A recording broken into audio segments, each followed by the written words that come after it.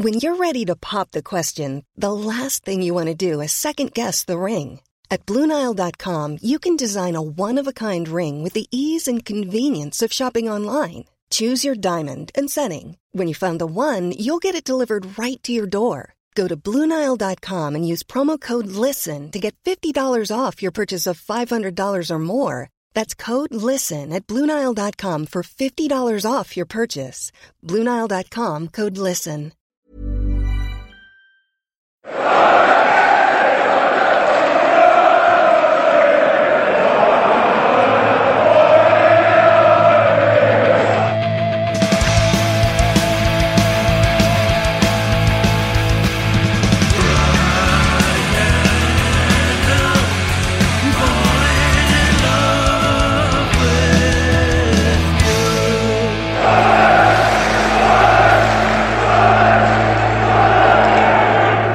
Hello and welcome to the Wise Men Say AV Club. And on a weekend where the Bundesliga returned to our screens, what better way to whet the appetite for football than delve into some more football violence in the way of Danny Dyer showing us his real football factories. My name's Tom Walsh and I'm joined as always by Matthew Keeling. Hello. And Craig Clark. Good evening. In episode 1 of this, we did a deep dive on the first 3 episodes of this wonderful televisual event. So for anyone who missed it, here's what you've missed so far. Welcome to the real football factories. Young men, anger. That is nice though. Pink cardigan, look. Trouble. This is the old bill. It's a tricky business. You weigh about as much as a Rizzler paper. A tree called Suicide Squad. Boozer. I'm fucked. Suicide Squad. Pleasure to meet you, son. Suicide Squad. Boozer, sweet hands. A naughty little firm. Being proud of your man. The nutters in manner. Naughty people. Deep. Giving it the bigger. My head kicks in. Bash me over the nut. And have it, alright? Pint of the local brew, and I was soon back to my usual self. Sunny Aberdeen. Absolutely taters. Proper gear. I'll tear up with a nice bit of clobber on. The top dog can't get me nut round it at all. Friendly banter. The old bill. Getting nicked. All violence. Trouble. Thrill. And smashing the gaffer. Rod Stewart. The boys' trouble with kicking. Picked off in Luxembourg. England. Or English. Bottles. Bricks. Violence. Banning orders. Hooligans. 6 months bird. Do I look nervous? Don't feel it. This German firm. Treacle. Have it. Don't have it. Let's go. Kick off hooligans. Your mob. Trouble. Football hooligans. And fighting. Diamond. Proper outfit. You know what I mean? 50 there, lot. Geezers charged up to having beers. A tear up. Be kicked. Be punched. Banging. Trouble. Stamping on people. Naughty. Very naughty. Proper kick off. A jolly up. A trouble. A football. Fighting. See you later. So yes, thank you for Will Jones on Twitter for putting together that amazing montage of Danny Dyer's just a wonderful TV performance. And as I was saying, we in the first 3 episodes we covered, Danny went to the bright lights of London, Manchester and across the border to Scotland, and we learned a few things along the way, including how easy it is to infiltrate the Aberdeen hooligans, wearing normal clothes makes you a homosexual, according to people in Motherwell. Man United always brought numbers, no matter where they went. Danny Dyer loves a pink cardigan, and people in Burnley live in derelict houses.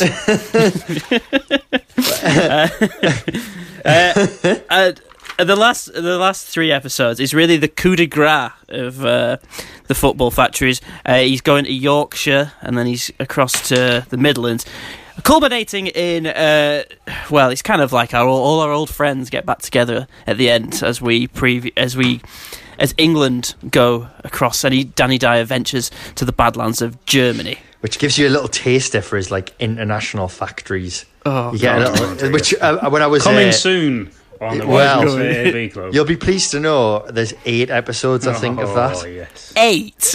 Well, I was stunned to see that, but when I noticed one of them come up on YouTube, it said Croatia and Serbia, episode 6 of 8. Oh, and I was like, really? That is a lot. I really like the international ones, but I don't know if I can handle it after 6 of these, same episode 6 times. I think we owe it to the listeners to do it, There are some absolutely wild moments in it. Lunatics on that one.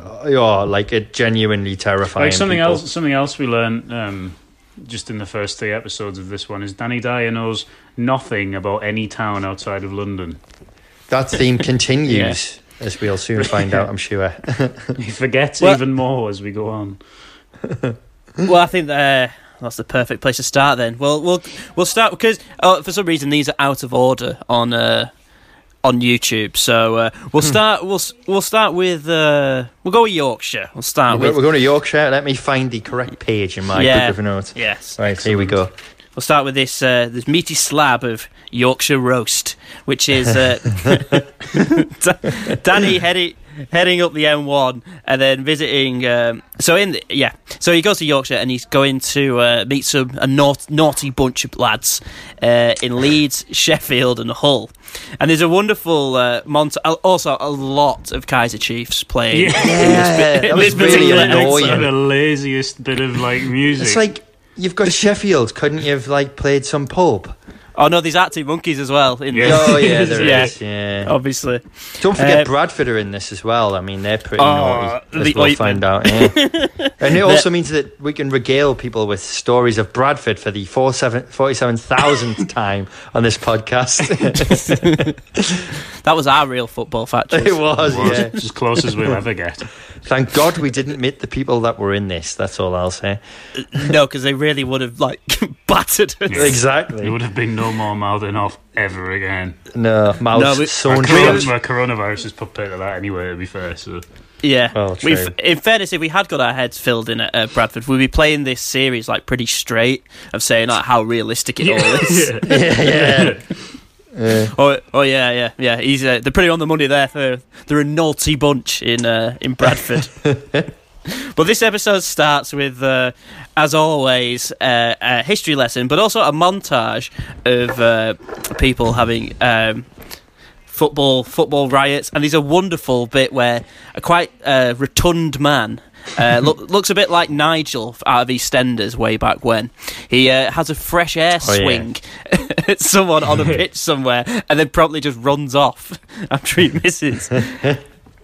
But as we've got used to these episodes, Danny likes to take us, give us a little history lesson, a crash course of why football violence exists, because this will be now the 4th time he's told us that it's due to industry collapsing and disaffected youth with young men with nothing to do. I'm sure there's a bit of Thatcher in at least one of these episodes as well. Yeah. Oh well, that's is that to come later, I think. I think that's England where they rile against Thatcher and the government. What I like is, though, there's lots of moments that cross-reference between the episodes where you might get, for instance, in one of these, Aberdeen goes somewhere for a friendly, or Burnley have played someone, and at no point at any of these moments, where you've talked to people from all of these different places, but you never bring them into each other. It's as if they stand in silos. You can't talk about the Burnley episode in the Leeds episode.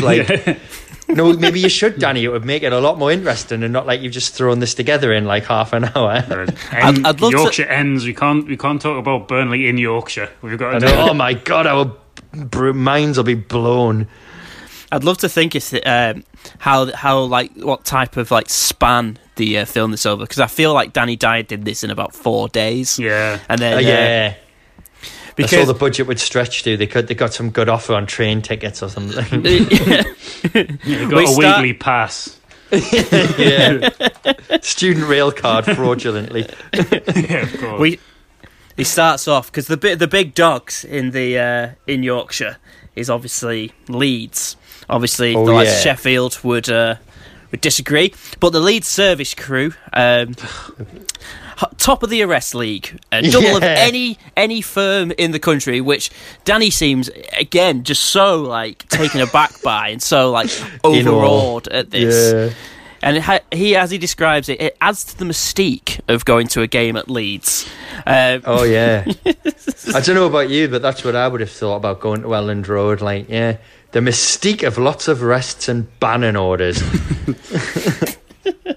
But for one person, the mystique is not lost. It's Dean Ashfield, one of the Leeds service crew's top boys, or Oh, they're always former top boys. They can't go within about 100 yards of Ellen Road without getting put in prison or something. Oh, no, he's allowed to go. He's allowed quite close to the stadium because he looks at that plaque, which we might be able to talk about. Yeah, he does, yeah. Oh, yeah. Well. Which is just a really crap moment in the film, the way the editing's done. So we'll talk about that in a bit. But we get a mention as well, don't we? Sunderland. Yes. Well, it sounds like the old Seaburn casuals took it to the service crew because he said he got filled in by after attacking a Sunderland bus. But again, he's one of these hooligans. And there was this bald gentleman with the. But this made me wonder. With a plastic chair. I think. Yeah. Well, there's plenty of those in another episode. But Sunderland, Borough and Newcastle all get mentions in these 3 episodes, and you think, well, why didn't we get an episode? Yeah. Why didn't we get one? Hull get a bloody mention. Bradford. Hull, yeah. You know what I mean? Shitty really Hull. Strange, to be honest. Very annoying. Well, Middlesbrough are mentioned loads, throughout the series. They are. And they're never mentioned. Or, they never, they could have got, I don't know, some fat smoggy to be a talking head, talking I'd love blob. to see Danny walking around, streets where Ayson Park used to be, for instance. Trying to find it because no one's told him they've moved. He's really confused. Although, it's a naughty little manor. Although, going off his knowledge of the British Isles, he probably thinks Middlesbrough's just like a signpost, or it's not actually a place. It's just this tiny village, business park or something. He thinks it's one of these places Leeds went to on one of their European tours. Well, we'll go back to Dean Ashfield. Oh, sorry, Dean. Yes. The Leeds contingent of this, and he said, the good old days when you could have a ruck at football, and he said it in a slightly whimsical, tear in his eye, that, is another one, it's the CCTV's ruined football for everyone. It's no, it hasn't ruined football. It means people like me can go to football and not get battered by someone like you. Yeah. I don't have to fear this anymore. You and your Von Dutch cap. Yeah, I really don't like him. Yes. I'm not a fan of this guy. He just comes across as a dick. Right? Yeah, when he's talking about the Sunderland thing and he's on about, this is what he seems to miss. Loads of little divs throwing bricks at the coaches. Yes, those starry-eyed about those good old days of bricks going through windows. Yeah. Beautiful. I mean, those are the days, really, weren't they? Oh, yeah. You still get that at Middlesbrough, actually. So, really, they should have had Middlesbrough on this. Really, they should. You do still get that.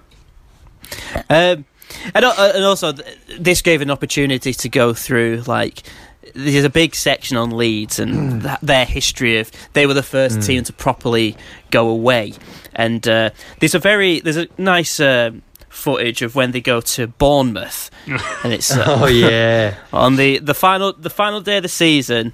I think it's in the very the early 90s, maybe 1990. They need a point to go up, so everyone goes down there on a Maybank holiday, and 10,000 essentially. apparently. Yeah, that's a lot of people. And essentially just set Bournemouth on fire. Yeah. Sleepy town of Bournemouth. What was the line on the news was it this one where it said they would no longer play games on a bank holiday? Yeah, that was it. No longer play games on bank holidays in seaside resorts at all. Yeah, involving Leeds. That's it. You fucked it, lads. You've really ruined it for everyone now, haven't you? Well, see, but Dan was, Deed was very happy about the thing, and he just saying off things off the cuff, the pub ran out of beer, so we burnt it down. Yeah, it's try to set fire to the pier. Yeah, why? Yeah. What was he doing to try and set fire? Why did you do that? What I want to know more about the logistics. What have you done that for? In order to set fire to the pier, you must have to be on it, which means you can't get off it. No, he may have just tipped lots of, say, petrol or some of the flammable all over the pier, then walked back and struck a match to try and light it. I don't know. I just got a really I want to know image more. of him trying to do that now. Just trying to get with a lighter, stood trying to set fire to concrete. He definitely would have been at the end of the pier, though, like you say, and trapped himself on a little pier island. Yeah. Stupid idiot. Really didn't like him. He really wound me up. He had no character, did he? He didn't have any, like... Nah, just come across some as of the like others have got some real character, and he's just a very Leeds-based man. Yeah. Like, he's like an arsehole, isn't he, really? Yeah. Well, as he said, the streets made him the fighting man that he is today, and that his brothers battered him every single day. And it was the brothers, yeah. Well, you're a dick, so yeah. Kicking the fuck out of him. Fair play to them, really. I say. Danny describes Leeds as deepest, darkest Yorkshire as a result of these comments. So, mate, it's a massive, thriving city. It's multiple probably universities. One of the richest cities outside of London in the UK, I imagine. I don't know. In 2006, I mean, I guess it was a little bit... It wasn't as good as it is now, but was still really good. Still had 3 universities. Deepest and darkest? No, probably not, actually. But then, obviously, he leaves... Well, he does actually go into deepest, darkest Yorkshire when he goes to Hull. That's a good point, actually. Yeah. And so Danny's on the... So he's left Leeds. He's left the massive hooligan stories of burning down piers and whatnot. And he gets the train to Hull, and he's really, he's really excited about it because it's also a Hull Leeds game that he's going to. Yeah, and he's really he's at first he's really excited, and as the train gets nearer to Hull, he's like, "Oh, this is bad." It's like, and again, he's like a bit like Burnley. He has no idea what Hull is like, in his own words. He's expecting a right small town in the middle of nowhere with northerners running around ripping lumps out of each other, and it's like, again, this was like City of Culture, like a couple of years after that. Hull is it's like a massive port. Like, how does he not know? Like, he talks as if he's never even heard of it. Well, because for him, he's stepping outside of his manor. He's like the classic Londoner, isn't he? He is. Yeah. He's not been north of the Watford Gap until this programme was the way made. he talks about these places, like, he's from Canning Town. Yeah, unbelievable. He is from the depths of East London. I think for me, what you really get an idea of what he's about when he says that this image that he's basically made up himself gives him a sense of the reality of the danger he's in. Yeah. And like in the other episodes, as I'm sure Tom's about to reveal, how much danger was he in, Tom? Well, not a lot. Not a lot. In fact, I'd probably say less than 0. Well, this whole Leeds game is just a game. Yeah, why is he? Like, it's just a championship game. Like, he builds it up. He's building it up. He's like, it's like this big rivalry. He does this on multiple occasions in this show, and it's like, when has Hull Leeds ever been a big rivalry? To be fair, Hull Leeds is a thing. Like, is it? Yeah, it is a thing. Oh, it is God, it is we're a worse derby. than Dyer. We know nothing. Yeah, well, I know that. Me again, there knowing nothing on a podcast. It's because it's like Hull don't have any rivals, so it's just Leeds. Is that because it's a no-mark town in the middle of nowhere? Was Danny actually right?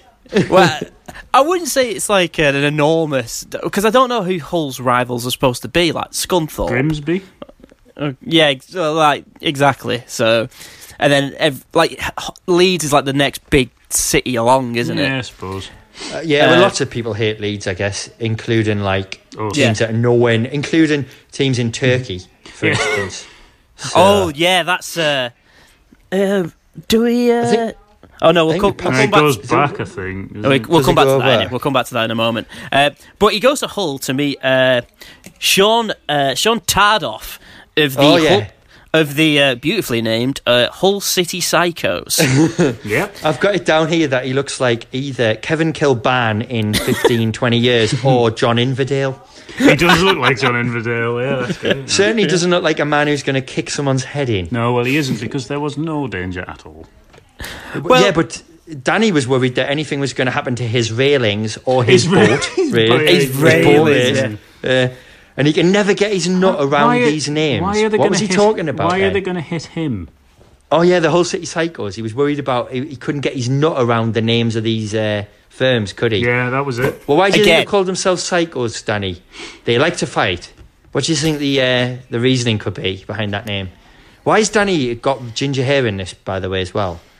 Yeah, he's got some weird highlights in this. Yeah, It makes you wonder, changing. because in the first episode, it makes you wonder if it wasn't filmed in the order that it's shown, because in the first episode he had these terrible blonde highlights, and it makes you wonder if these went wrong initially. And Yes. Yeah, well, you got to think about the geography of his 4-day trip. What order would he have done it in? Well, if he was doing it himself in any random order whatsoever, because he doesn't know where anything is. Well, we know he finished in Scotland because he went from meeting the prog rock artist straight back to London. He finished. Yeah. That was his final destination. But then he probably flew to Germany from London. Yeah, as a separate. Because you can only fly to Germany from London, because that's the only place with an airport in the United Kingdom, according to Danny Dyer. Well, it's true. It's true. It's very true. Anyway, but when he gets off the train in Hull, he doesn't. It's this episode where I realise he's not met the majority of these hooligans. The interview. No. Because he doesn't meet this Sean Tardoff guy who's telling you about the Hull City Psychos. So essentially what he does is get off, go and watch a championship game, and he comes out the station thinking he's going to get stabbed. And then the Hull City Psychos he seems to be around, all of them look about 14. Yeah. Mm-hmm. And I don't know if that's just him walking to a ground and these little kids have like latched on because he was in Football Factory. And they show like the camera. But he did. Yeah. He did, someone's filming. He did make it to the ground unscathed, though. He did.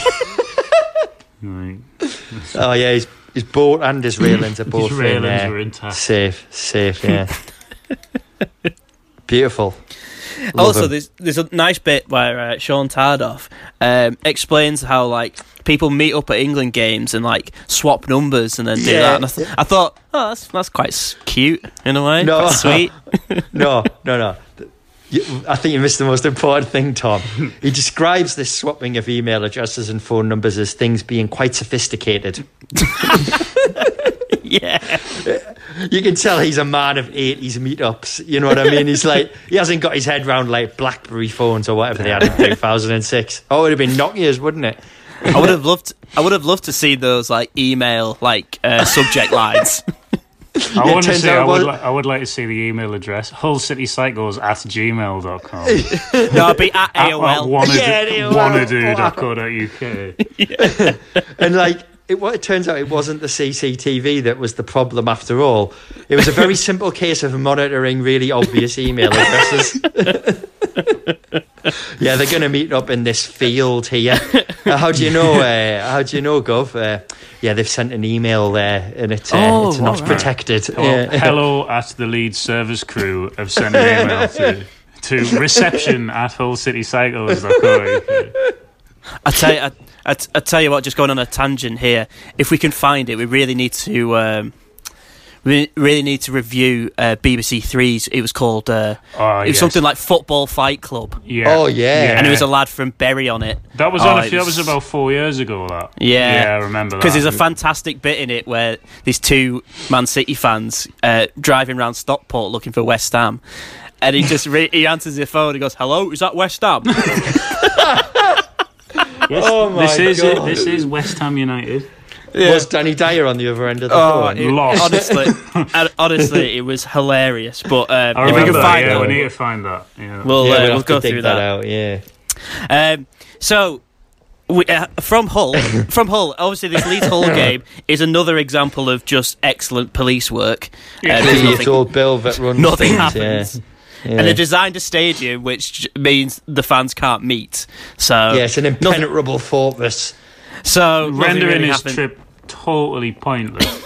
Yeah, he's gone to a really shit match. Yeah. Hull versus Leeds in 2006. We've got to look that up. We've got to look up that and see who was playing. It's absolutely a sign for If it's no, it wouldn't have been the year. Simon Grayson manager? Oh no, was it too? No. We'll have to. While you look tweet that it up, out, maybe or something. Yeah. While one of us looks that up, Danny's going from the East Riding of Yorkshire to South Yorkshire and to Sheffield, and now kicking some Arctic monkeys. Yeah, because he's meeting both sides of the divide, and the first person he meets is Dougie Naylor from Owls Crime Squad. Never has a man looked more like his name. Yeah. Like if you were given the name Dougie Naylor and asked to draw him, you would draw that man. You draw.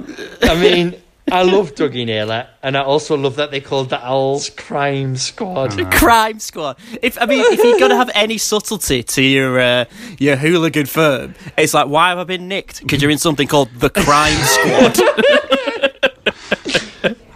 Oh my god, these names are really not very good, are they? No, they're just really not good.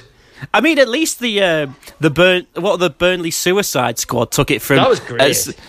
From Lebanon in 1983, where they saw suicide bombers. It's like that's amazing. Okay. That. And then like stuff like what we get onto in the Midlands, they've got some pretty creative names, but all the Yorkshire ones are really, really crap. Well, would you expect anything less from someone called Dougie Naylor? I love Dougie Naylor. Like, I really love him. Would you say he's your favourite one in the whole? No, that's yet to come. Yes. We have to go to the Midlands for my favourites, I think. Dougie's up there though. He's top 5. Oh well, fair play. Champions League for him.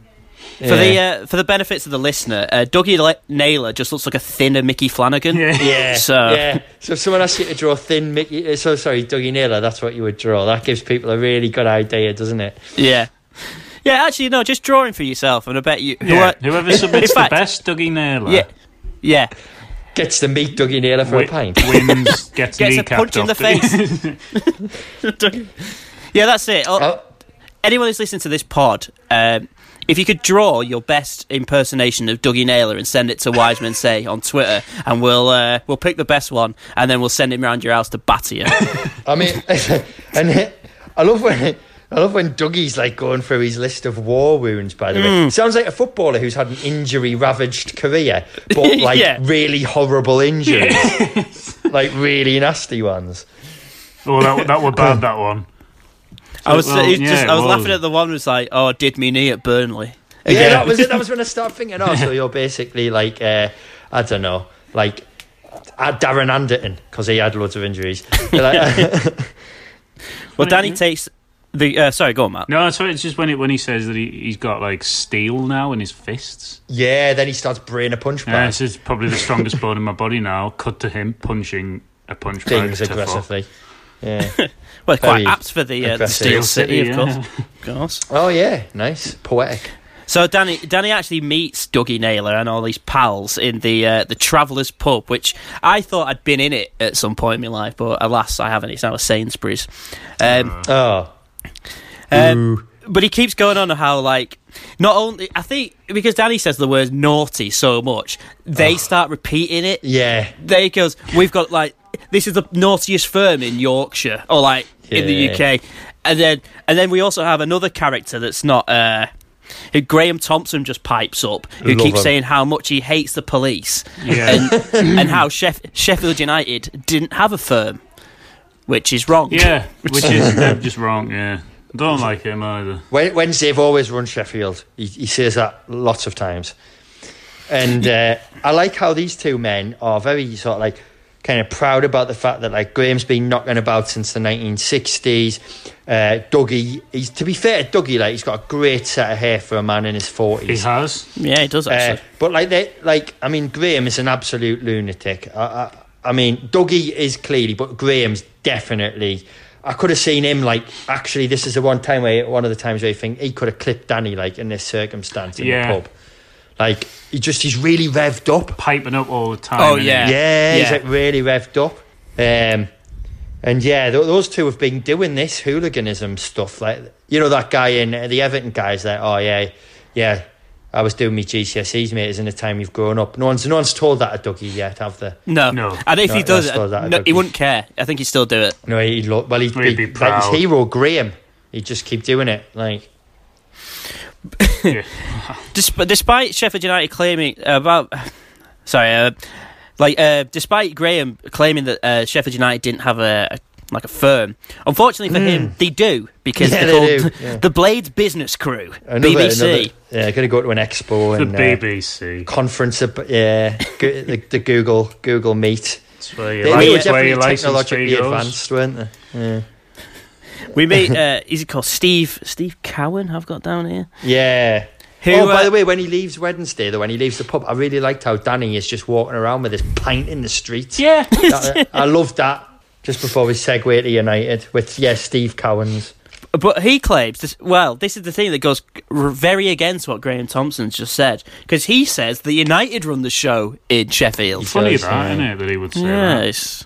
It's a bit of an odd one. And then we go on to the derbies between the two teams, which, the thing is, Steve, at first he says he doesn't really like the use of petrol bombs, but then keeps laughing every time that they mention it happening. Yes, he does.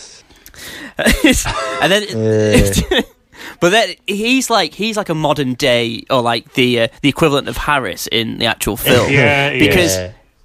Because he's got the register. He's got a register going on the trip, the big day out to the Ricoh Arena at Coventry. Danny calls it the Ricoh. Yes, he calls it the Ricoh, Coventry's Ricoh Stadium. But he goes, Sheffield have gone on an away day to the city of Coventry, where they will play Coventry.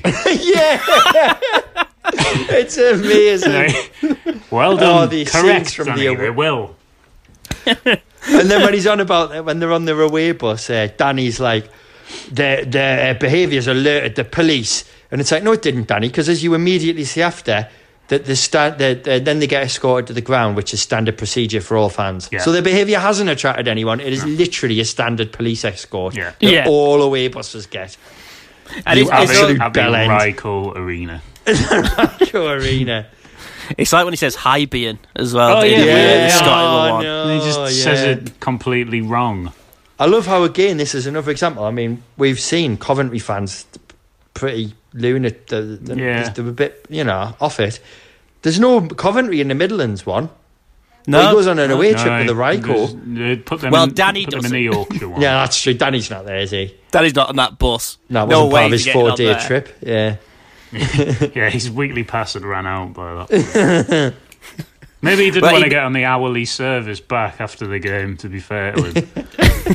I hate that place. Yeah. Well, although Danny does go and meet the head of, Steve Cowan from the BBC, who's coaching. Sounds really professional, doesn't it? Sounds great. Wait, does it? Maybe that's why they did it. Yeah, that's why your licence fee goes. Yeah. But he goes to meet them because he's managing a Sunday League team, and Danny's not happy about getting his trainers ruined. The Northern Mud. The Northern Mud. Which is obviously muddier than London mud. Well, yeah, it's Northern mud. That's what I mean. Yeah. Proper actually gravy. Proper mud. Yeah, it's pistol. There's an amazing bit where he goes to him. It's like, I used to play Sunday League, but it just used to kick off every week. Yeah, no, it didn't. Not with you, it didn't, you little weasel. And again, it's another one of these things where it goes, I just feel sorry for the youth today. They just can't do anything. It's like, oh God, stop it. You can go to the football normal to be honest, beings. In 2006, mate, there's a lot of things young people can do. Loads of things. Yeah. Just smoke indoors. Yeah. for a good year. There's a lot of that in the Midlands, by the way. Lots of smoking indoors in the Midlands. Well, Danny also goes to Sheffield United versus Leeds, where he's like getting really hyped up for something that never happens. Yeah, another example of that. And that one, actually, you did get the sense, in the past, probably still has edge to it as well, that game. Yeah. Not on this occasion, though. Is Sean Angel one of these people? Yeah, I'm just about to get onto him, Sean Angel. Oh, yeah, Cowans has got his Northern Scum hat on. Yeah. I love that. Yeah. Well, Sean Angel, he's one of these that goes, he got arrested once and then said, enough is enough. It's like, yeah. It was against the whole principle of this entire series. I love that. He looks a bit like you don't want to be ending up in prison. Yeah, he goes, you'd have to be an idiot to do that. Yeah. What did you think was going to happen? I know. What did you think was what was the end game, when you started doing this? Oh, no, I've been arrested. This wasn't supposed to happen. He also went... The thing is, though, he got about as well, because he's got pictures of himself at a Celtic game. Yeah. And he also looks a little bit like Brock Lesnar, I thought. Yeah, he did a bit. A better comparison. I couldn't quite put my finger on it, but he did look pretty, like, you wouldn't want to cross him. Except he wouldn't touch you now because he doesn't want to go to prison. So no. We'll see. There's also a nice little cameo at the end through the Bradford City ointment. Oh, no, that's a really good name. That's the best That's name. a good name. Yeah. And That's it's also creative. Bradford. It's like a big medical place, isn't it? Yeah. It's got the museum Clever as well. Museum of Yeah. Medicines in Bradford. So and these that's lads good. are- That actually, well done. I'm a big fan of what they say, where they're like, well, it's just what lads do, isn't it? Just what lads do, is it? I mean, Well, for a Bradford, small maybe. section of the population, maybe, yeah. Well, there's a nice crossover in this section because Bradford played Aberdeen in That's a... the one, yeah. Yeah, in a friendly. And what would it... Well, if there'd been any depth to this series, Yeah. they could have got the Aberdeen hooligans, hopefully the guy with flowing locks, Yes, him to speak preferably. Particularly him. about this Bradford game. But No, they didn't do enough research to actually draw links, do interesting interviews, cross-references. They're just these weird standalone things that Danny is sometimes in a room with a hard man. They only had 3 hours of Danny Dyer's time. So they could Yeah. Enough time for a quick pint. That's about it, really. well, there's also a look. Well, do we want to do about Dean Ashfield's kind of like poignant standing at the plaque outside Ellen Road? Yeah, we should probably talk about Turkey. Yeah, That was genuinely horrible. yeah, it was. It was But really bad. it's one of these things where it's all glorified in this, and then two people literally die, and it's And like someone dies in another one. I think they can't remember. caught. Yeah. They were just caught up in it as well, weren't they? Yeah, they weren't Yeah. even That's- hooligans. it's just I don't know, but it's not like. It's not. You'd think like people like that would say, "Oh, maybe what we're doing is actually bad. Maybe in this like reign of terror we have across like Europe, maybe we're the ones to blame." Especially because they weren't involved. Like some two lads who, I don't know, just walking about have died, and we're still continuing to do this hooligan thing. And I'm sure in the great terrible, really. The great editing of this program as well. I'm sure when he's been looking at the plaque, the cut to the next place is followed, like, you know, it's this maybe kind of poignant moment, and it's followed by this like really jaunty kind of like indie / kind of slightly upbeat punky indie track, and you're like, yep, that's this program all over, isn't it? Badly researched, badly edited. But like just like after that, just Danny leaves the last portion of this show on a cliffhanger because he says, it's great. He goes, after the break, we're going to find who is the, like, he's been all around Yorkshire and he's like, who is the biggest firm? What is the naughtiest firm? And so it comes back to it. Is it the service crew of Leeds, the ointment of Bradford, the BBC of Sheffield? And it goes, no, actually, the biggest firm in this part of the world is South Yorkshire Police. Doesn't he call them the SYPD? The SYPD. It's like, SYPD. we're not in America, mate. But he also Green Street 2. He kind of insinuates it's like, if you want to be in a proper like big firm, join the police. Yeah, It's like you a want to big. kick fuck out of people, go like back to the 80s and kick just a miners big in. This program's just a big recruitment drive for the police. It is, isn't it? It really It's like when is. Bart joins the band. Ivan et Miauj. Yeah, it's amazing. Oh, it's a bit. Yeah, it's just. I just couldn't believe that at the end. It's just Superb. like. So maybe if you want to have a proper rock, maybe you should join the police. That's not what you join the police for. You're supposed to stop rocks. No, but as he points out, though, the links back to the miners and stuff, back to the 80s, this is a particularly industry. hardened police force and collapsed So industry. he's even applied collapsed industry to the police now. Yeah, they were part of the collapsed industry. If you want to collapse an industry, join the SYPD. What the fuck, Danny? And that brings us neatly to an end of our Danny's trip to Yorkshire. After the break, we're heading to the Midlands for an incredibly packed episode. Yeah. But my favourite, I think. Yeah, I can't wait for this. So, see you after the break. How would you like to look 5 years younger? In a clinical study, people that had volume added with Juvederm Voluma XC in the cheeks perceived themselves as looking 5 years younger at 6 months after treatment. Look younger, feel like you. Add volume for lift and contour in the cheeks with Juvederm Voluma XC. Reverse signs of aging by adding volume to smooth laugh lines with Juvederm Volure XC. For important safety information and to find a licensed specialist, visit Juvederm.com. That's JUVEDERM.com. Not for people with severe allergic reactions, allergies to lidocaine, or the proteins used in Juvederm. Common side effects include injection site redness, swelling, pain, tenderness, firmness, lumps, bumps, bruising, discoloration, or itching. There's a risk of unintentional injection into a blood vessel, which can cause vision abnormalities, blindness, stroke, temporary scabs, or scarring. Talk to a licensed specialist to find out if it's right for you. Everyone knows therapy is great for solving problems, but getting therapy has its own problems too, like finding the right therapist, fitting into their schedule, and of course, the cost. Well, BetterHelp can solve those problems. It's totally online and built around your schedule. It's surprisingly affordable too. Connect with a credentialed therapist by phone, video, or online chat, all from the comfort of your home. Visit BetterHelp.com to learn more and save 10% on your first month. That's BetterHelp, H-E-L-P. I'm Kieran Kyle, and you're listening to the Wise Men Say podcast. Welcome back to the Wise Men Say AV Club, where we're entering episode 5 of our deep dive into Danny Dyer's Real Football Factories. But before we head to the Midlands with our beloved Danny, we've got a few plugs for you. Obviously, From the Terraces are back open, or opening soon. And if you want to look much better than Danny Dyer, pick yourself out some lovely gear, and you can sit in your house and watch the Bundesliga while wearing it.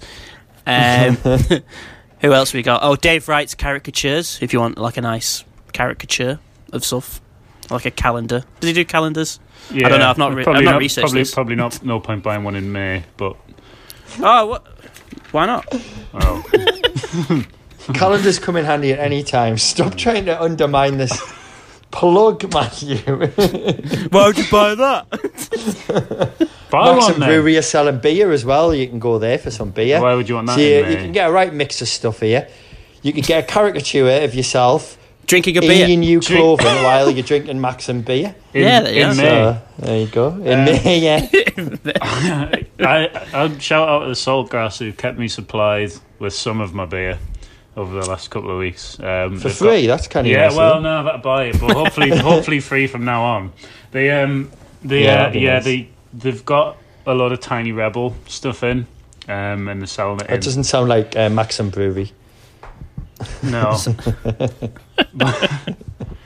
Well, I don't care. It's nice, and I'm joking, man. You div. Well, I'm going to put a brick through your bus window. Well, no, that doesn't happen anymore because CCTV's ruined it. And emails. Yeah, anyway, go to Saltgrass and buy yourself some Club Tropicana for £6. Yeah, lovely beer, that. One of my personal favourites. Pop Rex have been doing stuff as well, haven't they? Yeah. Yes. Just buy things from them. Yeah, because they're nice. And they'll they might send you a personalised note like they did with Rory. Yeah. Like, you're calling him a mag. Amongst other things. Right, let's get back to Danny Dyer, and now he's heading to the Midlands, and as we know, it's a jam packed full of football teams, and that means more firms. And I've got this down, Tom, as the race issue episode as well. This is where Danny Dyer tackles racism. And as we've already found, he's already talked about this with the black people of London that he talks to, like Cass Pennant. But again, there is no reference to the fact that he's already talked about. Well, they also go on about how multicultural the Midlands is, as if London isn't the single most multicultural place on earth. Right, that's my bit over. There's another crossover in this as well. I know we haven't done the intros to the characters, but actually I'll wait till you've done that, Tom, and I'll shout out what it is. Well, there's a wonderful element to start this. It's like the stereotypical hooligan is a racist, but is that true? Yes. Is that true? Is that true in the Midlands? Yeah, love this. What an episode. We should also note that there's one in the England episode where it's just someone doing a lot of Sieg Heil salutes. So yes, God. It is true. Then. Yeah. And the Sieg Heil is mentioned in this as well. Yeah, in this episode. Well, there's a lot of this is over a montage of like Enoch Powell's speeches. Oh yeah. And then a lot of then it's just like there's a massive crash course in how in the racial divide in Birmingham.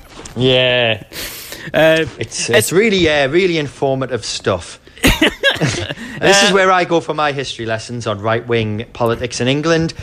Danny Dyer's Real Football Factories.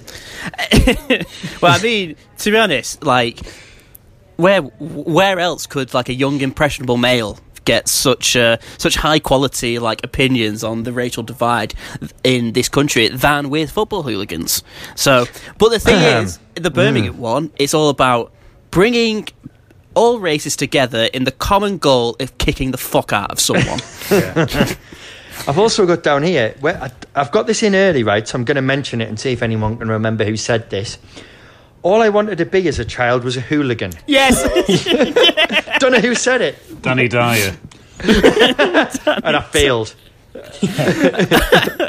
Well, right. we have there's a bit of like there's a lot of talking heads in this thing, yeah, and the first person we're kind of introduced to is a fella called David George, who looks like, to be honest, he looks like a pretty like respectable bloke, like quite eloquent and all that. He's very erudite, isn't he? Yeah, and he's got very softly spoken. But he loves kicking people. Fights. Yeah, loves it. And this is when we're introduced to the famous Zulus firm of Birmingham, which, if you're not familiar with that, it's a. Well, the difference is it was like the Zulus were just like all kind of races in a football hooligan firm, where they were normally just like white males, white shaved headed, potentially Nazi males. And there's actually this actual section I think is actually quite good, because it brings. There's a good like kind of description of like the skinhead culture, the two-toned culture, and how that kind of like quite good. melded together. So I felt that was quite well done, until Danny Dyer goes into a pub full of Zulus, and they're all chanting Zulu, Zulus, and then he comes out with, "Now I know how Michael Caine felt." Yes. Oh man, that's my favourite part. I love it. God. There's a lot of film references in this one, because it's as we'll later incredible. discover, David George is a filmmaker, and building you up to this, it tells you that it's a bit like Braveheart. And he also says later, and I've got to find this, because it is one of my favourite bits, is where he talks about us like Platoon and Saving Private Ryan, but without the bullets. Yeah. There's a lot. Nothing like it then. So nothing like those two things. Really. But yeah, and he gets Michael Caine in there, Danny, because he obviously thinks he's the next Michael Caine, I guess. He's a cross between him and having done Pinter. Oh, yeah. And we do also get a go from Danny, Michael Caine, Braveheart to such characters as Ginger Moz and One Eye Baz. Well, there he is. One Eye Baz is the crossover. Is another episode of Danny Dyer's Deadliest Men. Yeah. He does. Is he? Yeah, so he does. He's called Barrington. Ah, right. And he does. That's his first name. Yeah. That's an absolutely brilliant name. Sure he's called Barrington. He's on Twitter, and so we'll not say anything about him. But yeah, I'm really in awe of his name. He's a boxer. I'm sure that he does boxing on the episode of Danny's Deadliest Men, and he is hard as fuck. You know what? If I had a kid, I want to call it Barrington. I think it's an excellent name. Barrington Clark. That's his first name. It could be his second name, but either way, it's a good name. I mean, you know, if I had a name like Barrington, I'd be kind of disappointed I got lumbered with that nickname. Like he's got a great name. Yeah, he comes across well. It's really, actually, really good. It's quite interesting. The episode of like focused on him. I think it might be the first one, because he does like I'm sure he does it's ages since I watched him. He does like a boxing comeback or something, and obviously he's only got one eye, hence one-eyed Baz. Yeah, that makes sense. But yeah, I think I can't remember how he lost it, but he does like bouncer and Daub and stuff now, yeah. I think. But yeah, watch that anyway. It's good. So I'll tell you what, seems like a decent fella-ish. This and their youth people, the Birmingham ones. You know what? That made me think. I am so glad the Peaky Blinders didn't exist when this came out. Well, yeah. But imagine them now. I imagine these Birmingham hooligans that have that get-up. Yeah. I mean... Well, one of the kids in the youth has, like, one of the hats. Yeah. But at least he's doing it before, like, it was, like... By order of the Peaky Blinders, you mean? Yeah, like... I hate that programme. Anyway. Oh, same, I can't stand it. And you know what? I think Zulus and all the stuff what they're about and all this, like, kind of racial integration and stuff... It is actually really quite, like, cool. Like, they are probably the coolest firm in the whole thing. They've got a really good name, a really good reason for the name. The war cry is quite... Yeah, it's intimidating. It is, like... And the thing is, they're the worst football club. They are. I hate Birmingham City. I do, and it's always awful to go there as well. Like, it's a real... It's a proper... It's a real edgy place. It's really, shall we say, naughty. It is. I went to a pub there with a few years and years ago. We went there.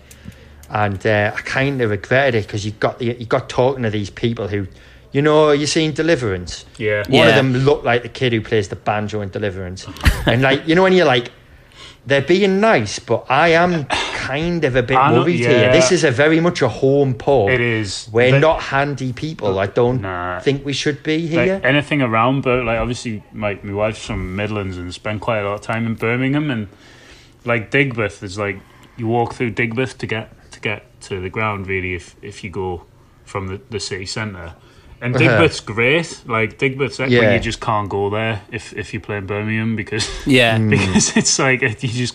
I remember we played them. I think it was a cup game during the night. We won 3-0, and I remember like having to walk back to the city centre, like. And it was like, oh, no, I think I'll get a taxi. I'm not walking through. I'm not walking through Digbeth on a night. Definitely.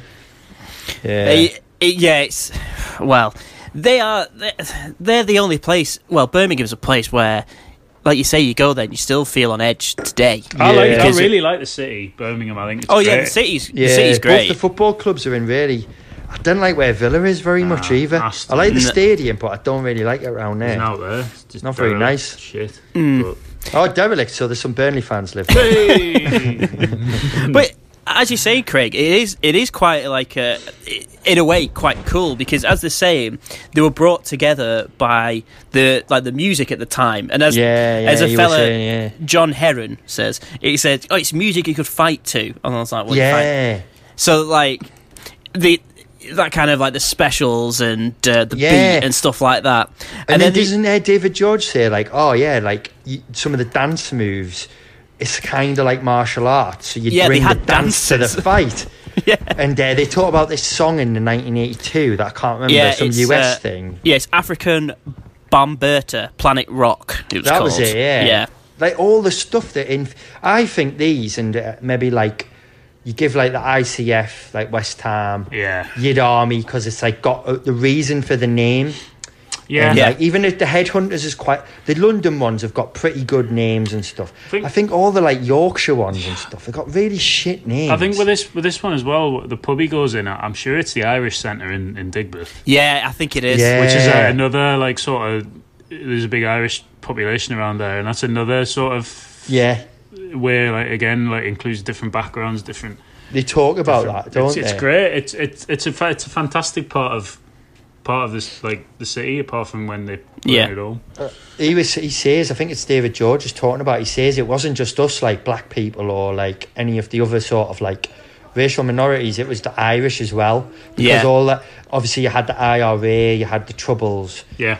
So you got this impression of Birmingham, like later when you see, I think Stokes got the red hat, you know, like they must have had a really complicated relationship with James McLean. Yeah, playing there because they had the kind of red hand, like the kind of the Northern Ireland thing going on. You get the impression Birmingham just was none of that kind of. No. I had a tour. This I actually did learn something about Birmingham.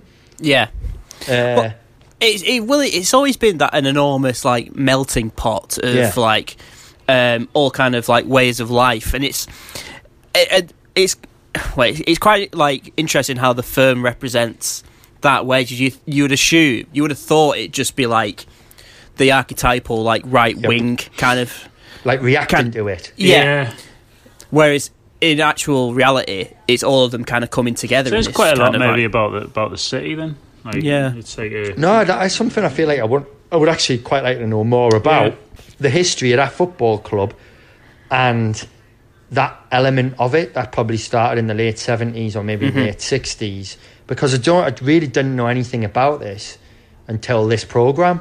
I've known like limited stuff about the zoo. I think when he does that episode with Barrington, he touches on the Zulus, but that's obviously probably as far as I've got. It is really interesting. It is actually genuinely really interesting. This is all gone a bit serious now, but it's like no, it is because it is quite an interesting thing to talk about, especially when you compare it to the next crew in Stoke. Oh, fuck no. Well, as it makes you forget everything you've learned about Burn. The naughty 40. Fucking hell. God. Whereas we've gone from Birmingham, where you can kind of understand the kind of ethos behind it and kind of like the meaning and the melting of cultures and all that. Then we're taken to the bright lights of Stoke-on-Trent. to me,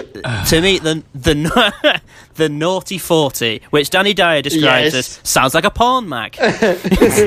But then, my mum always said, don't judge a book by its cover. Oh my God. So, right, I love how he segues from a porn mag. Unless it's Pinter, yeah, of course. He segues from porn to his mum. I know. Nice one, Danny. I will say this about Stoke, and we just mentioned that about Birmingham, how I was like, feel a bit on it. I've been in pubs, that little... Whatever Stoke-on-Trent is, when you go to the train station, you go into the like the pub. No. It's if you go into the town, which the coppers tell you not to. Yeah. Well, I don't even know what is that. You know, you come around the corner from the train station. I thought that was just Stoke. I don't know, but Stoke, the city centre is Hanley, isn't it? Is it not? Well, this essentially anyway. This I know place what you mean, round. though. It's horrifying. Oh, there's so many good things that happen though when we meet them. But I'm saying I've been in a pub like that where you're chatting away, thinking you're all right here, and then it's just like it's a fucking rough old place, Stoke. It's sort of very much the place where it's Royston Vasey, isn't it? Really, you're not welcome there. I don't like it. Like, oh no. And if you're not from there, you should not be there. You're not welcome. Are you? Well, as you said, we've gone from the the mixture of all cultures in the Zulus to all bald white men, which is... Oh no, some of them have hair, to be fair, because one of them looks like Rod Stewart. More on him soon. Where it pans around on one of them, and one of them's wearing like Oakley shades. It's just... Oh, yes! Oh, my word, he looks absolutely awful. That's the worst ever, though. Oh, I love these people. But we meet Mark Chester, and what is the first thing that Danny Dyer asks Mark Chester? Yes. He sits down in this pub and asks, so, did we get the film spot on? Yeah. Mark Chester ain't very happy though, is he? No, because he said they did some Stoke fans in the film. It's like, it's not real, you fucking moron. It's them Stoke fans that done us. Yeah, it's them Stoke fans that done us. Oh dear. I wonder if one of them... It was them. It was. I hope it was. Well, the thing is, this guy, like, people. This Mark Chester, he really, like, he like, creeps me out a bit. I hate him. Because he keeps going on about, like, it's all about respect in the film. Yeah. It's about respect. You've got to keep in the rules. And there's a bit where one of them talks over him, and he stops the entire thing. It's like, know your place, son. Know your place. And it feels almost staged. It's awful. It's awful. Just like, but he keeps coming across like he's like some kind of deep thinker, and he said it's actually just hooliganism is just like being in an extreme sports club, and just like we're all addicts. It's just like fuck off. The other one you're not. You're just a dick. His mate, who isn't one of the silent two, who we'll talk about more, I'm sure, Jed Forrest, who likens hooliganism to an adventure. Swashbucklers. Something about being like pirates. What the fuck are you talking about, Jed? Can I just see Jed Forrest looks like he's in the lightning seeds? Yes, great, excellent. He looks like Bonehead. Gone wrong. It does make you think as well. Like this is probably more again about the lazy nature this documentary series has been made, but really it would have been more just to do an episode on the Zulus and like the ICF and Hunters, rather than just do it and call it the Midlands. Like, because there's no comparison between the Birmingham Zulus to like these morons in Stoke. Like they could have got like a lot more. Like it was really good, the bit obviously we've said it, the stuff about the Zulus and the background and the culture of it. They could have got a lot more out of that if they'd really thought about it, rather than just going, oh well, we've got to do everything. Yeah, it's not far from Stoke, so we're going to see these Neanderthals. It's just like they could have. Yeah, it's quite frustrating actually. I'm annoyed now. If you think they look creepy as fuck. If you think about it, this series could have been just spread like. It could have been more in depth if they'd just taken one hooligan per episode. They didn't have to go into Stoke. No, I'd rather they didn't. Because there's so much, like in this Midlands one, there's tons. We meet, hang on, 1, 2, 3, 4, 6 firms. Yeah. And then there's like crossover firms, like collaboration albums. There's no need to go to the East like all Midlands. sorts. Like, yeah. No. Why did the police... Well, speaking of that, we meet... Like, he goes to Wolves for some reason, but he only meets one guy very quickly. Yeah. And he's gone. And he says, oh, don't do it anymore. Gilly Shaw. Oh, God. I'm not a fan of Gilly Shaw. I don't like him. Well, he's part of the Yam Yam Army. He's the straight edge hooligan. Wait a minute, we need to go back to Stoke for a minute and talk about those two creeps in the shades. Yeah. I just want to say... one of them goes he looks down the camera with these shades like, we just don't like outsiders. That should be on the Stoke tourist board. It should. yeah. Oh my it's true. God. But Danny's talking to Mark Chester and he's getting a bit cosy, right? He's almost got his arm round him and he's just having a chat. And there's these two creeps with shades. One of them looks a bit like Rod Stewart, and the other one looks like just like another kind of some freak who's like out of Deliverance. And the camera, this guy doesn't say a single word, and the camera just pans and stops on him as he sits and looks at the other two have a conversation. People need to watch this episode just to see those two people. Like, he's like really creepy. Yeah. And then Straight Edge Hooligan comes on. Sorry, Tom, the segue. No, I had to talk about these two people. It's just on the Stoke one as well, is where like Mark Chester makes out like the being a hooligan is like a way of life. Oh yeah, how, like, yeah. The firm takes care of. It's like, oh, you only book through one travel agent in Stoke because your mate owns it or something. Yeah, like, no, and it's like, no, mate. Like, I'm surprised you even leave Stoke. I know a travel agent to go to an away game. Just. Do you want to talk about when he comes back later as well now? And he's because instead of talking about him at the end, when he's at the Alsager Town and he's at Alsager Town Ultras. Yeah. Oh God! I just think this guy just seems like a total loser. He is. No, he thinks he's like the Godfather of Stoke. Yeah. Well, it's like, he's welcome to it. These like people are just standing there doing their flares at Alsager Town, and you're like, oh. If anyone didn't listen, a few weeks ago we did an away game special, and we picked our my least favourite away game is Stoke, and if you watch this you can see why I hate Stoke. God, they're just not cool people. Like. But this is like entirely accurate representation of the people of Stoke. Yeah, it's exactly how I feel when I go there. It's horrific. Stoke and Port Vale, by the way, because every time I've been on a away match to either of those places, those are the kind of people you meet. Yeah. It's just an awful place. Yeah, it is. We'll see. Old Gilly Shaw doesn't really get much of a look in, so we'll go on to the kind of the love tryst, which is Nottingham Forest and Derby County. Can I say one thing about Gilly Shaw, Tom? Yeah, go on. When he's got his newspaper clippings, because obviously he's, like you say, he's packed it in and he's straight edge and all that. Why is there a newspaper feature on him where he's facing profile, big spread on him, and underneath his picture is a picture of Diego Maradona?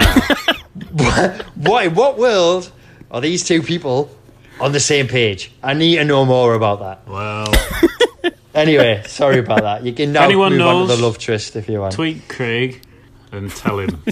At Wise Men Say, 'cause I At don't Wise have Men my Say, own Twitter yeah. account Oh, yeah, anymore. I forgot. Pack that in. Forgot. I You was are gonna straight say- edge now. I am. As we were saying I am. before about Retired. as we said about terrible names. Nottingham Forest have got pretty terrible Oh, names. yeah. The Forest Executive Crew, I which thought you were talking about Gilly Shaw when you talked about terrible names. Well, that he's is got- that is also yeah. a terrible name. Gilly. Yam Yam Army. I like the Yam Yam Army name though. Well, that's linked to Like the like culture. the Wolverhampton thing. Mm. Yeah. How they What were the talk. Stoke ones called again? Naughty 40. Oh yeah, they've at least. Yam Yam. What It's does Yam? never What does asked why Yam they're Yam? called Yam Yam that. means something. I can't remember what it means. I could Oh, I ask. see. He mentions, I but could I ask. didn't write I it could down. ask Becky what it means, but she's in the living room. Shall I ask her? Why not? You ask her while we Right. think about Thomas from Derby's Lunatic Fringe. And Boatsy. Yeah. But these two, they got really bad Lunatic Fringe as well. These names are crap. There's no fork gone into that. It's the fringe part of it. Like there's a Yeah. part of a wider thing. Yeah, I'm not a fan of. Yeah. But there's a great bit in this where they say, because normally the two should be enemies because it's Forest and Derby, but like Billy Bright and Fred from Millwall, they're mates because they met in prison, very much like Green Street 2, where they had to. Unlike Green Street 2, Tom, they No, love but- each other. Yeah. There's some wonderful bits in this where That's he's amazing. getting a tour around the city ground where Boatsy was just like, yeah, we just used to chuck people in the river. It's like, I'm sorry, but I'm struggling to believe this. Yeah. Oh, yeah. He says there's a bit where one of them was running away and he threw himself in the river. And you hear Boatsy say, I know because I saw it with my own two eyes. And it's like, mate, you're probably getting smashed in the face by a brick at that moment. There's another great bit coming up when he goes to Derby as well. Well, I was going to say, we've had a trip round the city ground, and then Tomo takes us down Derby, the old baseball ground, and to brilliant. Cambridge Street, the most dangerous street. And the fact that they reconstruct it and get all the old hooligans in, walking down Cambridge Street. That reconstruction and how it says on the screen, reconstruction with shit fake CCTV stuff. It's like this sums up the whole. This is the whole fucking program in a nutshell. It's so bad, man. It says reconstruction. I think it's fantastic, really. But while the and also it's like just a quick mention because I really wanted to get onto the coup de grace of this episode, which is the hooligans' wives, because this is an amazing section. But a quick word for the Leicester the Leicester baby squad. Yes. Again. Oh my god, these are a bunch of morons as well. Basically, for me, the main interesting thing was because they've set this up as the race episode, then realised that doesn't really come into it again after Birmingham. No. So we'll bring this chap in from Leicester, Suki, who looks like Joaquin Phoenix, to talk a little bit about how, well, he gets racially abused a bit and then he puts people right because he's not actually from Pakistan, he's from India. He talks a bit about how people from his community look upon it and stuff, because basically they had to do something else about race. So they bring him in. They said, we have a Sikh in our firm, and this is seen like a good integration thing. But then, the Suki just drops in that it took him 5 years to be accepted by these people. So he would have, the undertone of this is he must have got some serious racial flack for trying to be one of the hooligans. And I so think they eventually just accepted him as I don't know, there's something, unlike the Zulu one, which is this really interesting thing, you don't get the sense this is integrated in Leicester. You get the sense that it's no, this guy was, like you say, Tom, kind of pestering him. They probably bullied him and eventually kind of accepted him as a bit of a novelty or something. Yeah. And there's this really uncomfortable, it just doesn't feel right. Like, No, there's something not right about this, I don't think. It's not like it, and also it just seems it's one of him. There's only one person, That's it, isn't it? Yeah, you know, the only other mention you get of another Asian guy is when he gets off a train somewhere and the Asian guy from their firm starts hitting him. Yeah, And I can't remember which team it is. it's not like the Zulus where everything seems to be integrated. It just seems not like at all. it seems to be this like token kind of thing. It's like bear in mind, we should mention that Tomo is black in the Derby Lunatic Fringe. true. Tomo is black, so Sorry, that's right. And race isn't really mentioned in that one. Yeah, Which is interesting, but he's a top boy as well, so maybe they had a bit of a thing in Derby where it's more like it was in Birmingham. Yeah. well, also the Danny is absolutely amazed by the Leicester baby squad's name. Oh yeah, he loves it, doesn't he? Oh my god! It's just like how it's just like, oh, I thought like when you said baby squad, it was like, and then you lot turn up. It's just like, what were you expect? Have you just like discovered you were doing this documentary like 5 minutes ago? Yes, he has. Yeah, he probably When has. what does he say? He says, "Oh yeah, you don't think their main activity is going to be child's play? Know what I mean?" And then one of their guys, just in case you're still not sure, he clears things up for us by saying, "Because we ain't babies, are we?" It's like, oh, No, thank you you're for not. Quite clearly, you are adult men. that. But like I said, the coup de grace of this episode is really when it gets on also to just mention one other thing, Tom, was the nickname, and I have no idea because I've written this down. I've just written it on its own, and all it says is Colville Daz. Just thought he sounded like a top guy. Well, speaking Anyway. of Yam Yam, by the way, is just based on the dialect. But it means So something, it's doesn't like, it? It's like I am. I think it's sort of That like, was it, right? All right. Yeah, so yeah. you'd say like it's basically saying yeah. like you are, like you am. Got it. So it's all dialect based there. It's what you call Better name people than from the the baby. people from the black country. It would be classed as yam yams. Right, that's good. Because you know what that is? It's better than Baby Squad, which was when we were young back in the 80s, weren't we? Baby Squad Great is reasoning, lads. terrible. Excellent. yeah, they're all like now disgusting men. Yeah. Oof. The baby Anyway, squad is the also wives. the wives, yes, because Danny Dyer gets onto the.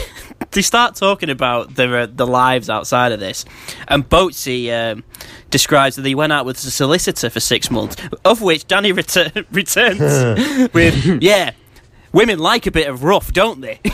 Oh, yeah. You know, all this made me think of Like, incredible. how wrong I was wrong about, what's he called? Rod King. Rod King, yeah. Yeah, right? Yeah. Obviously, Rod King was accurate. Because then he meets the wives of the hooligans, and they just seem to God. be like completely cool with it all. Yeah, Where, they love like- it, in fact. They actually are into it. They're into the power thing. Oh, yeah, everyone knows them in the pubs. Yeah, Well, and he They says claim to fame that. one of them says like, "Oh, I feel like it. Sometimes you feel like a celebrity." It's like Everyone what? knows it, yeah. It's just So can you remember in one of the earlier episodes in the previous 3, someone says something about it being a bit bling bling or something, and a bit like glitz and glamour, and the girls love it and stuff. And he was it that that was the airbag from Millwall, wasn't it? Forgot about that. Apparently he wasn't lying, because these women fucking love it. Well, he said it's like being famous. It's a bit of security, and it's like, and then she goes, I assume this is one of the producers. Like, oh, what happens if he gets any trouble? It's like, well, I know he's got his head screwed on. It's so like, he hasn't. no, they bloody haven't. No, No, he you hasn't. literally spent an hour explaining why he hasn't got his head screwed on. He hasn't got his head screwed on. And all these men, it shows all like the holiday pictures. They all look like angry eggs. Yeah. Just like, What I love about this is it's like they describe the whole thing as being like a family, right? yeah. And these women are part of the family. And one of them is called Scott Dinsdale, and he's like, yeah, I couldn't go to my dad's funeral because I was inside. And the letters of support I got, and people, coming through for me during this time. And you think, oh, that's all quite nice, except you wouldn't have been in prison if you weren't at the football kicking the fuck out of people. Yes. So this family's actually meant you couldn't go to your dad's funeral, mate. Yeah, and there's also quite. I don't know about you, but I found this bit really depressing at the end. Oh, Where yeah, there's like a God. father son Both from the Leicester thing. By the way, the dad had a great look of wearing like AstroTurf trainers, jeans, yes. and then half a shirt tucked in. Tucked in, yeah. Yeah, I was like, good luck this. But then his kids like, he goes, would you like him to get into the firm? He's like, well, if I was a proper dad, I'd say no. I was like, oh my God. What do you mean if I was a proper dad? Yeah, it's grim, that, isn't it, really? And then his son's like, oh yeah, if I had a son, I'd want him to be top boy in Leicester. Yeah. And what a depressing thought. Oh, my other favourite bit about what his dad says, well, I'd rather he was doing this than being a happy slapper. It's literally the same thing, mate. That was very 2006, that. Yeah. Or a heroin addict. Fair enough, that is worse. Yeah.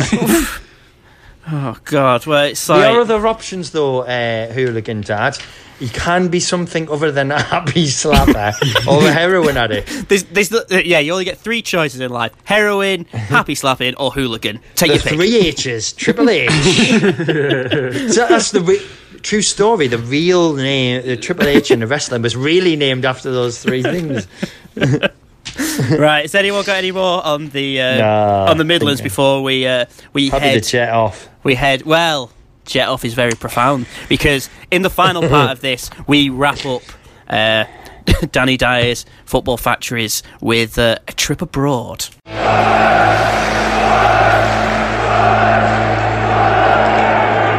Welcome back to the final part of our deep dive into Danny Dyer's Real Football Factories. And now Danny's been all around the country, meeting all the wonderful characters of the hooligan scene in England, and now he's doing the big one of going with England away. And essentially this is just like kind of following like the England national football team. And to be honest, it's a bit of like, they kind of phone this in, really. And there's some good, there's like little bits that are worth seeing, like, Stephen in particular would enjoy seeing lots of men throwing patio furniture in Marseille. Yeah. France 98. Well, if he wants footage of himself, I mean, there's a good bit where they've got the talking head guy, who's a kind of like, he looks like he hasn't washed his hair for quite some time. He looks like Charles Manson. He looks like Charles Manson. He comes out with some good stuff, such as because he's somehow he's segued from hooliganism to taking photos in war zones. And is it like working in a war zone? Quite similar. Really? Yeah, of course. No, it's not. Yeah, my thoughts exactly. I don't know if anyone else had any particular favourite quotes. Well, these parts of the entire build-up of this, where it's just doing the history of it, where like England fans would go to like Luxembourg and trash the shit out of it, but it just keeps going through of all these places where they've been like trashed, and it's like, and then it's like, maybe the Russians had a point in 2016. Yeah, it's like, really horrible. It made me feel like, if I like, there's one of them where I think it's Marseille. This guy goes up from Nice for the game. He's on a camping holiday, ends up getting caught up in a melee and then stuck in this bloody awful prison. And you're thinking, Christ, I'm glad I wasn't in any of this. Loses his job and everything when he gets back. It's really... But it's like the whole thing, there's like the undertone of, well, we gave the world football and we also gave them football hooliganism. Yes. It's our most famous export. It's just pathetic, really. One of my favourite lines in it is Jason Mariner from the first episode. Oh, yeah. He's back. And he was saying what like the England, why people went to follow England. And he said, because it was full of like-minded people who you get on, like-minded people who you get on well with. And this is done over footage of someone giving a Zeke Heil salute in a cafe. That is just absolutely incredible. I mean, because you get all these talking heads where they've obviously met him, and some of them actually go back to the scenes of the crimes and stuff. If it's out of Gary Boaty Clark, back to Boaty, he says, Danny says, I think it's Danny who says of him, he's got more stamps in his passport than Michael Palin. Yeah. And Danny walks edgily around for no reason, because none of these things that he's talking about are happening right now. It's in the empty streets of Cologne. Cologne. We'll get onto that because it's the pièce de résistance.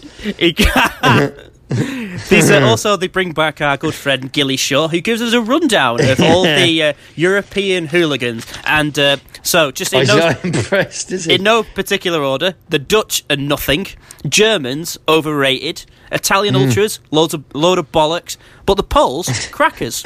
So he quite likes the Poles. I would say Gilly Shaw's the most boring man on this programme. Yeah, he is. He's the one that features the least in the Yeah. series, and they've got him to do the rundown of the top of the pops. They should have got that. They should have got the Burnley lad in. Oh yeah, he's never been abroad. No, there is because he's not allowed. a really good bit. Yeah, definitely. There's a really good bit in this one where there's a Geordie nonce in a shopping centre who gets asked the question, "What were we supposed to do?" And then it cuts to this awful MP from the Thatcher government. He's just this horrible little like he'd fit in well in the current mob, wouldn't he, in Parliament, to use a Danny Dyer phrase. Like, he's horrible. What's he called? I don't he's know called his name. Colin Monion or something. Didn't like him. He's the one who said, well, I would say animals, but animals don't behave like that. And it's just like, oh, that's correct. Yeah, he's horrible, him. See, the thing is with this, it goes through like Dusseldorf 88, where it's like England and German fans started fighting, blah, blah, blah. And then it's like, in 1996, this was after the riots of, Lansdowne Road. In 1996, it was, the good-natured England, the good side of England, cut to a massive riot in Trafalgar Square. That was great. Loved that. And it's the same, like they say about France '98. Again, we went in with like a bit more positive attitude. Massive riots. Yeah. It just And the thing that was kind of annoying me when it kind of portrayed these like the English as like, we were just like put upon. It was actually all the Germans and the Dutch doing all this. It's like, no, because you've just said you tore up Luxembourg for no reason and just like started battering policemen for no reason. And it's kind of like, you can kind of understand why it's not right what the police do, but you can kind of understand why they were a bit heavy-handed. Look, right. So we're just going to get in first before they start doing this. Well, yeah, exactly. And even in the relatively good-natured Euro 96, like you mentioned, Tom, there was, when the rioting kicks off in Trafalgar, this is the kind of why probably other police forces are thinking, right, we're going to have to deal with these. Yeah. Because a car was seized by mobs at Trafalgar because it was German. Yeah. There was like a family in it. I mean, yeah. What are you doing?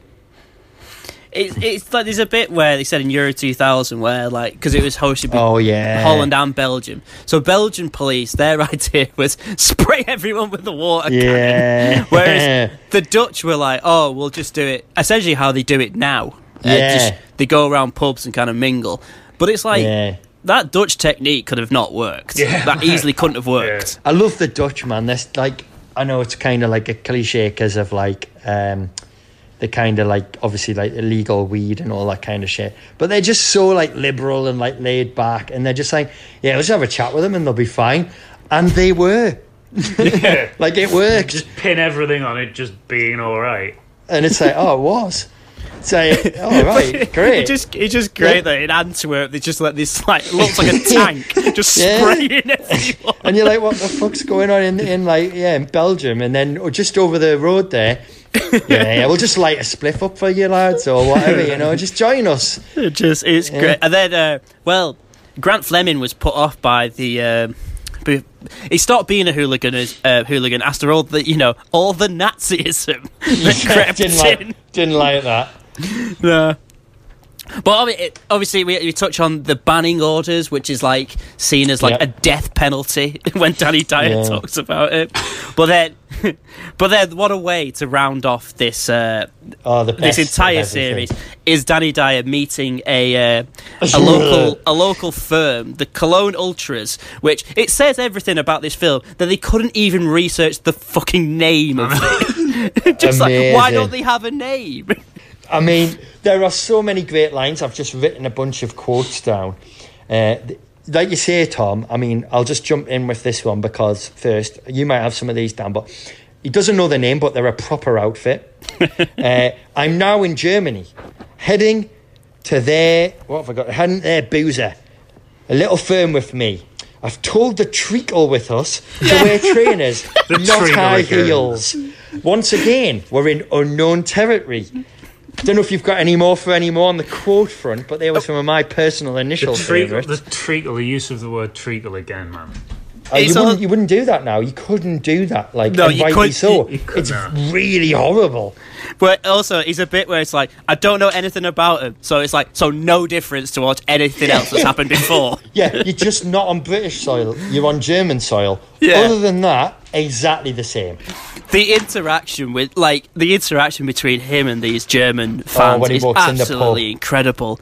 It's like talk about when he walks in the pub. He goes into this tiny... It's a little pub in Cologne where they're all singing, like, songs in German. Like Deutschland, or whatever. And then he just, and he keeps going, England, England, England. Like, looking at the camera over his shoulder.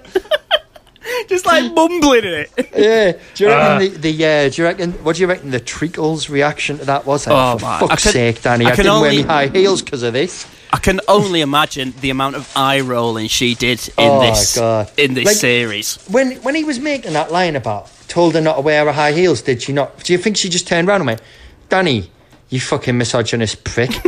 Like, why would I walk around the streets of Cologne in high heels through the day when we're doing like a piece of work and like oh god, like it's like, who is this guy? He's just this little twerp. I hope he bashed her. Hope she bashed him. Not the other way around. I hope that didn't happen. Oh no. I hope she did. I hope she hit him with a stiletto. I hope she like literally went, yeah, fuck off. She's wearing trainers. Yeah, because she had the stilettos in her hand. Ah, right, okay. I only mentioned getting hit by a stiletto. That once happened to me in Sunderland on a night out. Oh, no. They meet Martin Beckham, which I thought was a fake name. But he just keeps asking him. He's like, "Oh, is it kick off? Is it gonna?" Because this was filmed this was released like a month before the World Cup in Germany. Yeah, yeah. And he's going, "So is this going? So do you reckon it's going to like kick off in Germany?" It's like he just went, "No." It's like probably not. He's like the most sensible one in the whole thing. The bit where he leaves the firm, but he's stood across the road singing "I'm Forever Blowing Bubbles," and then like it's the end of Green Street, isn't it? Yes, they're running into him. just when he runs incredible. into them, I was howling with laughter watching that. I was like, you have literally banged on about how nervous you are in all these circumstances. And like, these are clearly the nicest people you've met, by the way. Yeah, they just seem like a decent bunch. Yeah, like, they seem all right. Then he gets shown that video of them all fighting in a wood. That is mental. That mind. I mean, well, that's always been a thing. But that's not necessarily though. like anything to do with hooliganism. It's just blokes. Like, no, it's just blokes who want to scrap. But I mean, before we get right to the end, is anyone got anything else that? When he goes in the wood, he said, "Oh, I need to, I need to leave here because I'm scared a German's going to jump out of the tree and strangle me." It's like, why have you gone to the woods? Why have you gone there? They're not there fighting now, you divvy. He goes to a game and sees no bother at all. Oh yeah, funny that, isn't it? Yeah, it describes the Cologne Stadium as looking like Battersea Power Stadium. Yeah. But England are going to be playing there, and there's these big white poles in the corner of the stadium, which he says are going to ignite into the sky when England are there. Danny, you are mental, mate. 2-2 against Sweden. Yeah. Well, the weirdest part of this is the ending. Yes, it is. Because he sits with... while Stone Roses, This Is the One, is playing in the background, he's sat in a square in Cologne, and he's going, and then he's imploring everyone to not kick off at football. Yeah. And it's like, I've sat through like nearly 6 hours of you saying to kick off at football and how great it is. You're loving it. And now he's like, maybe we've left all that behind us. So when you go to Germany, just behave yourself. I was like, what? Because I really think we've got a chance, and it would be awful if we got kicked out. It's just baffling. And then he finishes on the worst line of all time. Come on, the England. Oh, Can't even get "Come on England" right. oh God. You little buffoon. Well, so there ends Danny Dyer's Real Football Factories, and what an education this has been. I've loved every second. I'd say my particular favourite is your man from Burnley. He was Yeah. He was terrifying, man. Andy Porter. Where are you, Pete? So pouring one out for big Andy Porter in Burnley and the Suicide Squad. I enjoyed Danny in the first few episodes trying to buy clothes. Yes, that was good. Yeah, I like how that theme ended as well. Yeah, it was there, then it wasn't.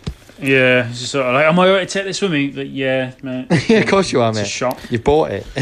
Another shout out to Andy Colvin, undercover journo, who took on the Aberdeen firm and James, lived. mate.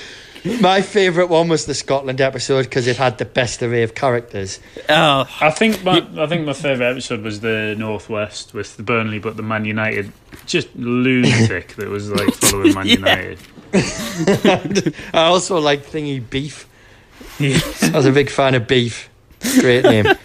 Eddie Beef. I think Eddie Beef. I think my favourite firm is the Zulus. Yeah, because they got the best like backstory and stuff like that. They're pretty cool.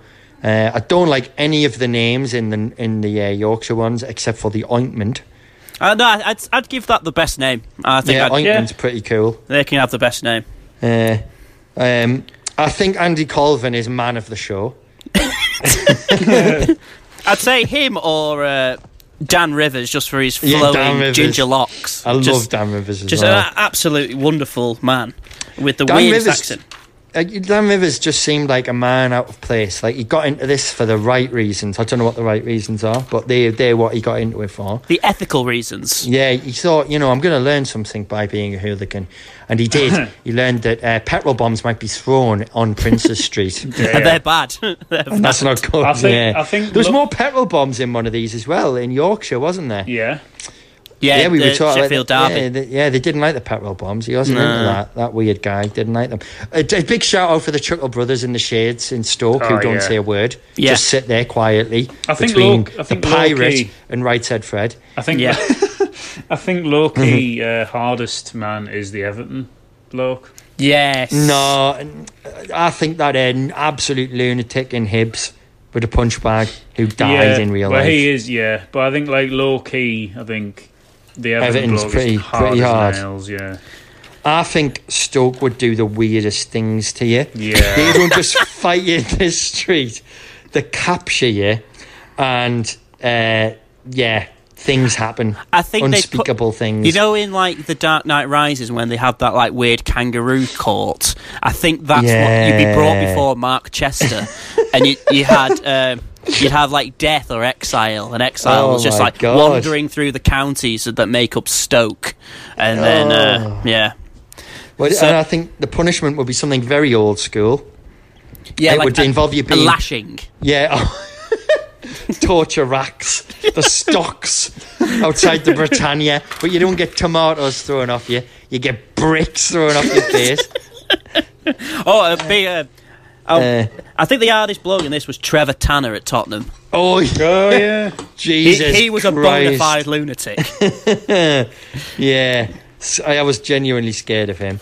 But also, thank you very much to Daniel Dyer for just a wonderful insight into all these people and just launching a fruitful career that's landed him at EastEnders. He's come a long way from those stuff with Pinter. Yeah, he's done Pinter. He's done a bit of Pinter. Pinter as well. If you read Danny's autobiography, what you'll find out is on the first page. Back in 2000, I think the book was written around this time, he talks about how Harold Pinter actually sought him out for this role. That's page one. Page one. In fact, shall we finish on a reading? Because I've got the book to hand. Yeah, we'll end on a reading piece. Out. I'll just grab the book. I'll give you a little bit of a reading of the opening of this book, which I haven't read yet, but maybe I should. I've read it. It's great.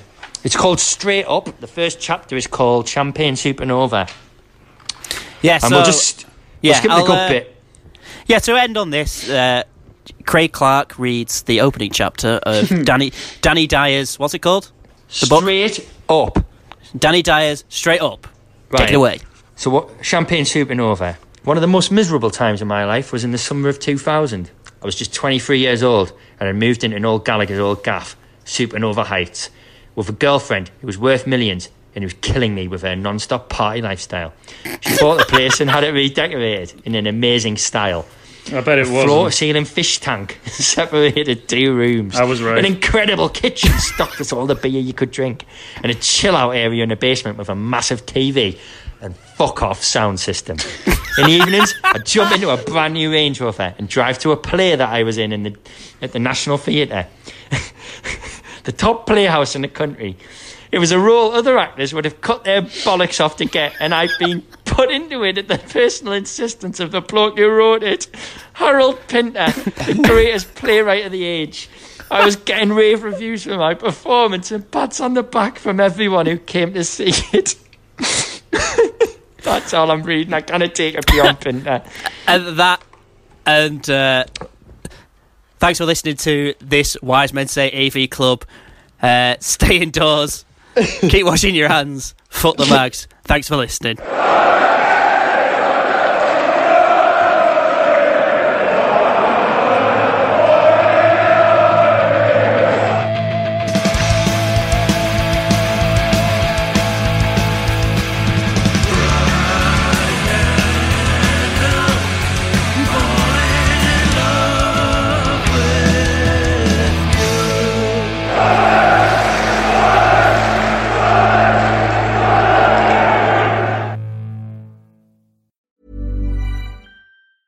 Mom deserves the best, and there's no better place to shop for Mother's Day than Whole Foods Market. They're your destination for unbeatable savings, from premium gifts to show-stopping flowers and irresistible desserts. Start by saving 33% with Prime on all body care and candles. Then get a 15-stem bunch of tulips for just $9.99 each with Prime. Round out Mom's menu with festive rosé, irresistible berry chantilly cake, and more special treats. Come celebrate Mother's Day at Whole Foods Market.